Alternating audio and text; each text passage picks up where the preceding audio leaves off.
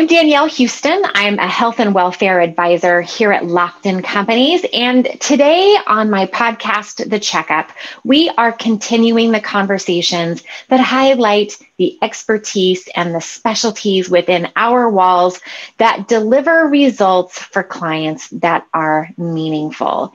Dr. Rebecca Lich is my guest today. She is our pharmacist, and she spends her time working directly with clients and collaborating with others across Lockton as part of our pharmacy practice. And I want to start first with just laying out, what does it mean to have a pharmacy practice? For Lockton, that meant looking at it a little bit differently. And looking at it differently, we'll talk about what some of that means. But we do know that pharmacists are trusted, and a Gallup annual survey just continues to reinforce that people have a general sense of pharmacists, that they are trustworthy and honest. They rank really high in ethics. But they work in a field where there's a lot of distrust around the things like pharmacy pricing and how the benefits actually work. So Lockton decided to build a team of trusted pharmacists to represent our employers and the giant amount of pharmacy spend that's associated with that. And Dr. Rebecca Lich leads our series. And like I said before, she's not doing this alone. She's doing this in collaboration with a lot of others. But she joined Lockton some time ago, and I will let her share that part of the story. But important to know of her background, she has a doctorate in pharmacy. She has a master's degree. She practiced a pharmacy residence. Is that what we call it? Pharmacy residency.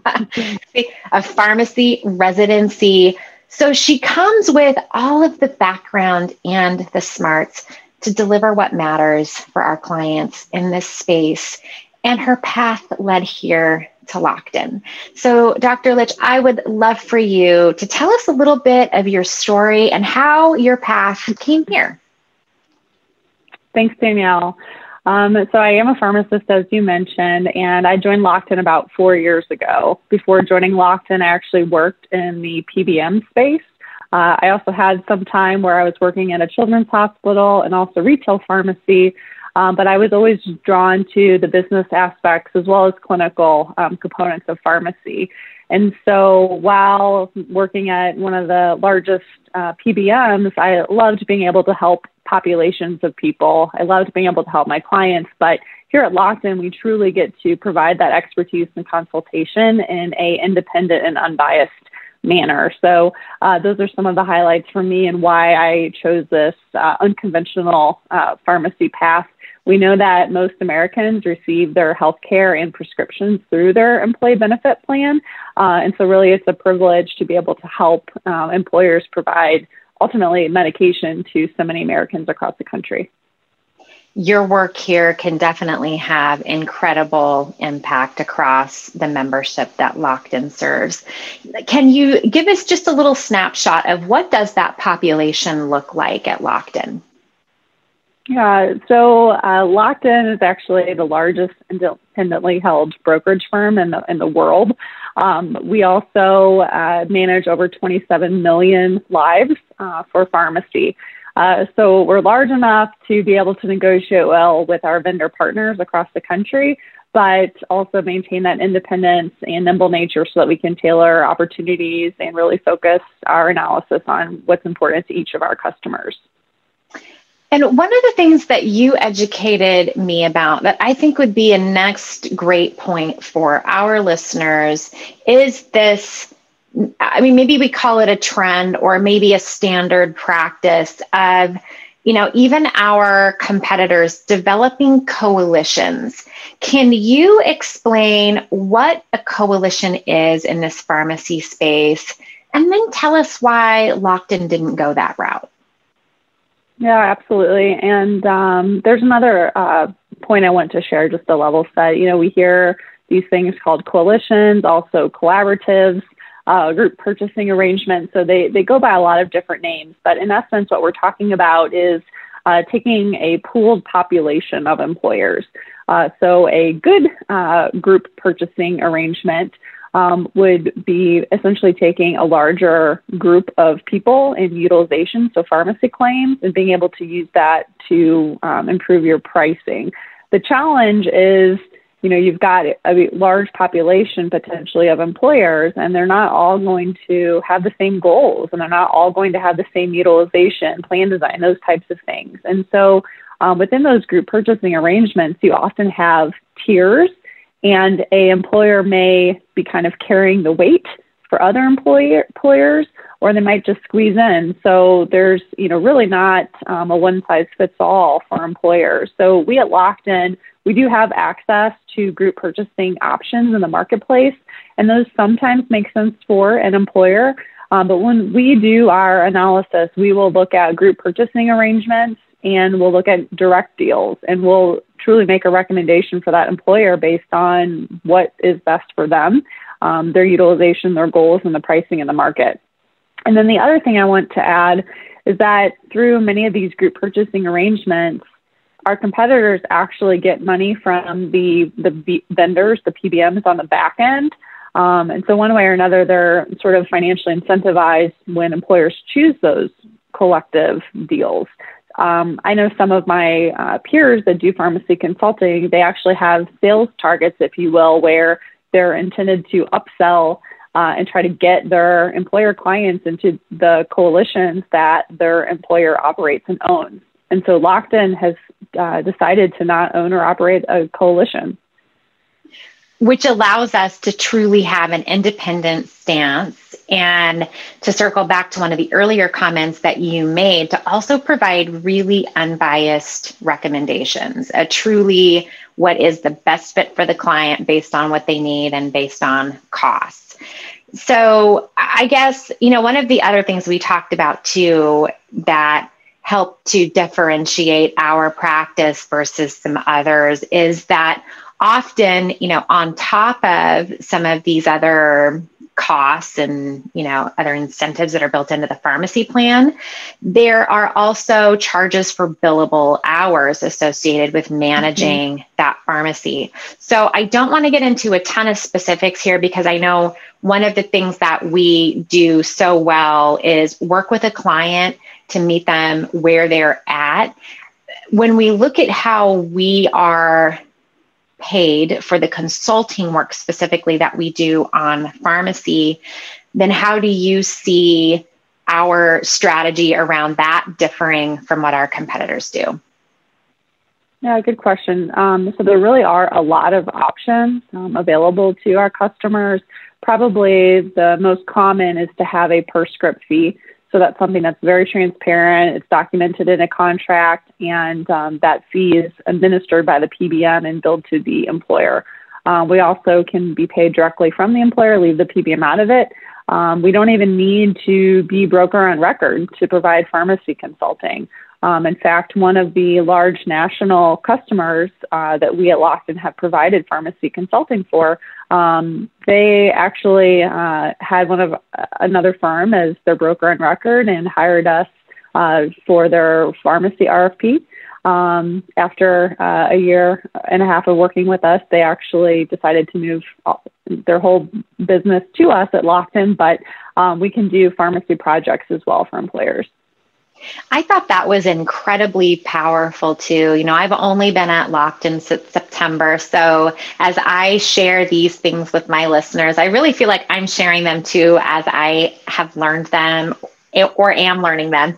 And I thought, what a powerful way to demonstrate that our desire really is to help employers with whatever that need might be and to customize it based on the need. We don't sit back and just kind of lay out this path that says, well, if you want to work with us, if you really want to experience our smarts, then you have to do it this way. We really invite people to join us in whatever way they are comfortable. And I love that approach a lot. So let's get into some examples. I always think it's great to talk about, our reach and what kind of a population we work with here at Lockton. But I also know people love to hear some stories and hear some ways that we've made an impact that can help them translate that back to their own organization. One of the things that you talked about when we were learning and preparing for this is that the first thing any employer really needs is a best-in-class pharmacy agreement. And you have a really great case study with a client that helps lay out what that looks like. So tell us about this employer that you worked with and that transition into a service agreement that really demonstrates the power and capabilities of Lockton. Sure. So first I'll, pat ourselves on the back. We routinely find 10 to 30% savings for our employers. Huge. Now that's huge. It is a wide, 10 to 30%. That's a big range as well. And so to get on that upper end, those are where plan design changes would be required normally to get that high level of savings. But the example I want to share with you today, again, looking at a customer's PBM contract, they were new to Lockton. And when we looked at the agreement with the incumbent and talked with that employer, we decided to do a full RFP or marketing. And so my team and I identified 6 PBMs, 6 bidders that we thought would be a good fit. And we looked at the current formulary, the current pharmacy network, these types of things. And we wanted to try to minimize disruption. There's always some disruption, but we want to try to keep things as close as we can and then quantify the disruption that would exist. And so ultimately, through this RFP, for the employer, we actually saved them 24% off of their pharmacy costs. That was looking at the market and identifying a best-in-class contract. So as you mentioned, best-in-class, what does that mean? It's not just the numbers on a contract for pharmacy, it's the provisions and how drugs are defined. So if we don't hold them to the fire, right or wrong, PBMs are trying to win business. And so they will use optics and different terminology so that their numbers, their pricing may look better. But again, the devil's in the details. So my team actually has a very thorough questionnaire so that we're making sure we're comparing apples to apples when we do the analysis that we complete in-house. All right, and I'll go through a few of these details. This employer did have a little over 4,000 employees. Their pharmacy spend was $8.5 million. And, that seems like such a giant number, but we know over and over that pharmacy spend continues to increase. And just really quick, what would you say is the average spend percentage-wise that an employer is seeing right now in pharmacy?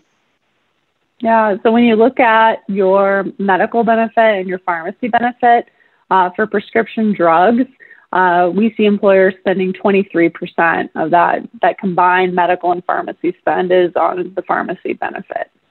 And that number is anticipated to grow, right? I mean, we're not expecting that number to get smaller. No one's trying to invent or create a really affordable prescription is kind of, what I hear in pharmacy trends.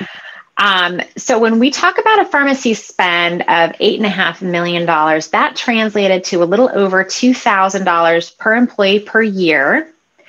And the impact that our changes and our work meant for that employer was a little over $6 million over a 3-year period, that 24% savings. That's huge. What can an organization do with $6.2 million, right? Right. Well, they certainly have a lot of options, right? I mean, I think that particular employer, if I'm remembering correctly, they actually were able to hire a bunch of additional staff members to help run their business. Right. They were in public works, right? So there were a number of ways they were able to really reinvest that back into the community, really, by the time you look at what they did with those $6 million. So you touched on this a little bit. An employer needs to have that strong contract. They've got to start there. But then what's the second step? Yeah. So the second step is, a contract is only as good as it's enforced, right? So after we get that best-in-class contract in place, we actually will do a pricing reconciliation to make sure all of the financial guarantees that we've negotiated are met. And so just an example of that, for a best-in-class contract, we look at things like single source generics should be priced as generics, not brands. And so because generics are more expensive when they first come to the market, when there's only one or two manufacturers making those drugs, without us requiring vendors to do so, they oftentimes will try to put single source generics into a brand bucket and offer a brand discount or say that those are in the brand guarantee. So my team and I, we will make sure that the provisions are clear. How is a generic drug, how is a brand, how is a specialty, et cetera, drug defined? And then we actually get all of the data, and internally with our proprietary tool, we actually make sure that all of those claims are bucketed appropriately so that the financial guarantees are met. And Danielle, we actually find that 80% of the time, the PBMs rather fall short, and the employer is owed money back. Which that too is a huge number. And I think that there is a sense, especially with employers, the sense that they have a pharmacy contract. So of course that contract is being administered appropriately. But just from some of the things you've highlighted here, it is definitely an ongoing amount of significant work to make sure that each of those prescriptions is bucketed right and that those contracts are being honored. So it's not really even just the upfront savings that you're talking about. You're really talking about an ongoing savings and just managing correctly, which is amazing. Okay. Well, and Danielle, we are seeing now, depending on which PBM and the employer size, we do see sometimes PBMs run their own true-ups. But we actually, even though sometimes the vendors are running those true-ups, we obviously see a lot of value in our internal analysis. And more often than not, whether they mean to or not, we actually find that the PBM's analysis is incorrect and a bit short, and so clients, again, are owed up money. So we highly recommend this pricing reconciliation, even if the vendor is offering something up independently. Definitely worth the double check.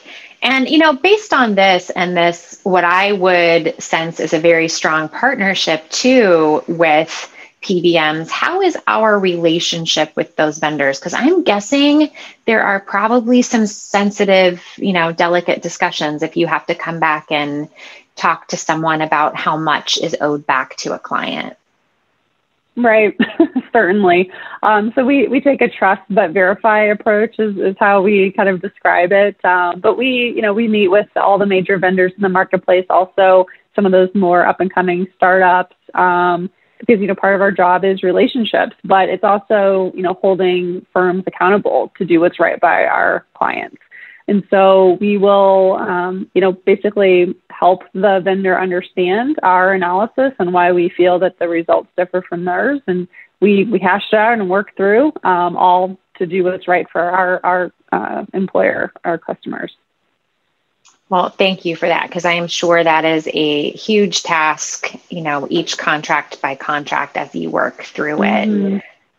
So lastly, there's this other piece that really too is about the ongoing expertise, and it's around the clinical aspect. And, even on, my side where I, of course, don't get into all of the analytics like your team, but so often the kinds of things that we will hear from a member or an employer is around a pain that's associated with the cost of a prescription.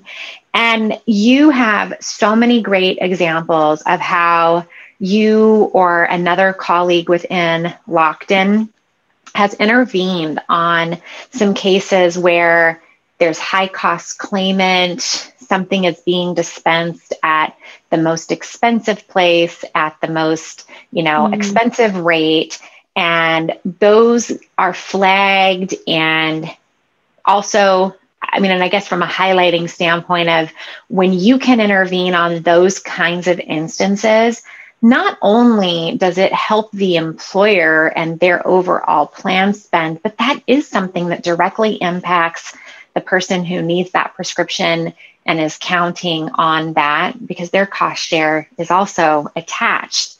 You had a couple of really great examples, and I would love for you to talk about, there was one in particular, and I think you call it Solaris, and I'm not sure what it treats, but if you could, just tell us a little bit about what that drug does and, the case that you saw and how you intervened, that would be wonderful.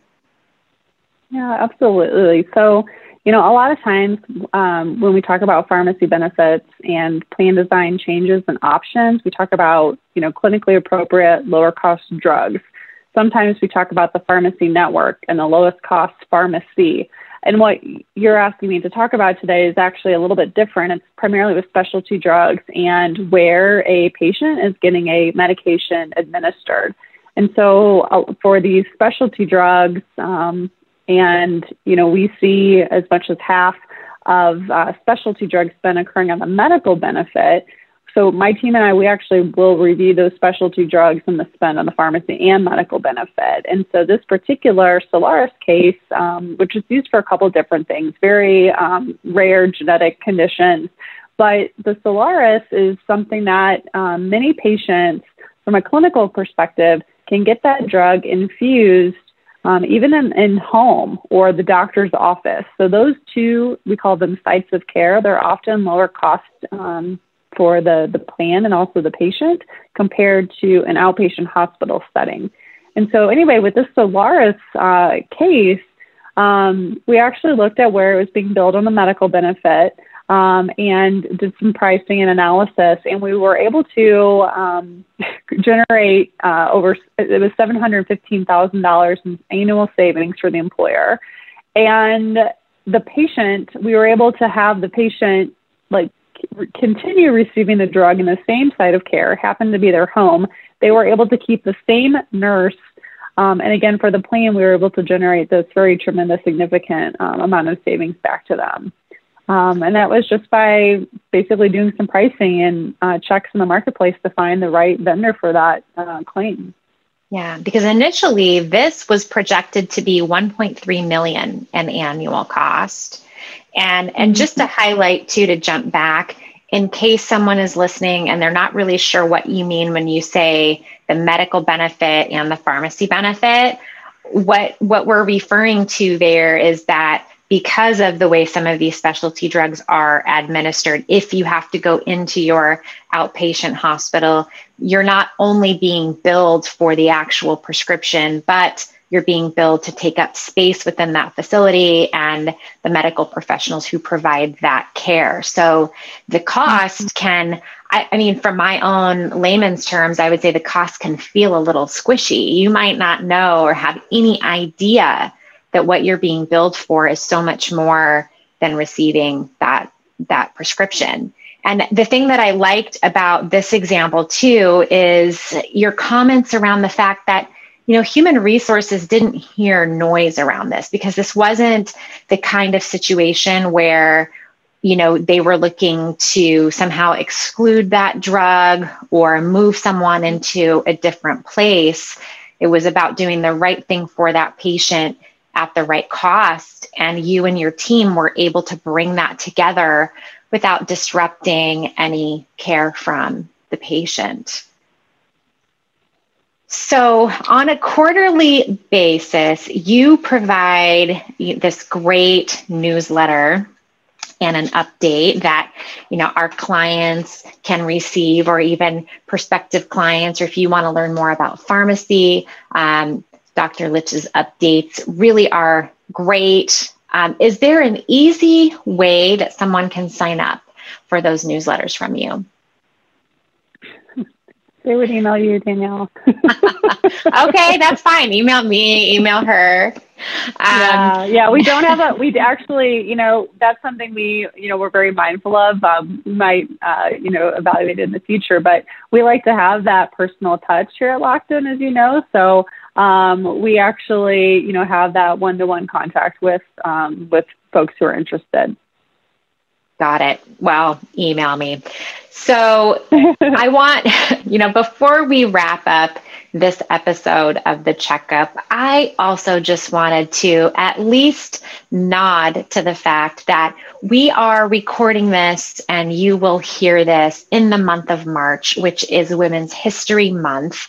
And I thought it such a beautiful coincidence that the person who is talking to us today about leading this area of practice for our series of Lockton is a woman. Is there like a woman that that you would credit in this month?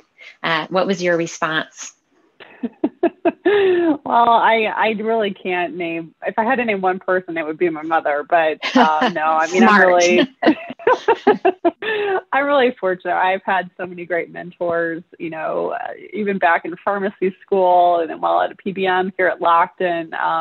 And I try to do my part to give back as well. So, just too many great people that I've gotten to work for and with and on my team over the years, to name just one, besides my mother.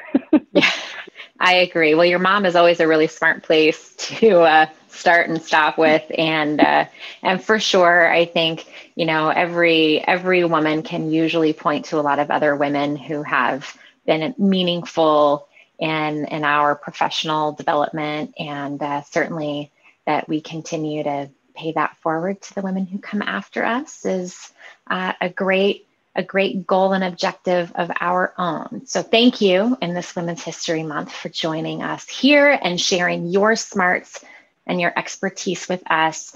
And if you are an employer who could benefit from saving 10 to 30% of your pharmacy spend, if there's something else within your organization that you'd like to invest those dollars in, if you're in a coalition, if you have a contract that you don't understand, those are all some great reasons for us to connect. And it is very simple for us to do some work to let you know what you have and what can be done to get you back on the path of managing that spend and feeling empowered.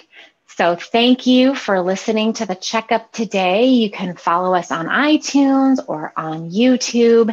You can always connect with Dr. Lich or myself on LinkedIn as well. Thanks for tuning in today. Take good care.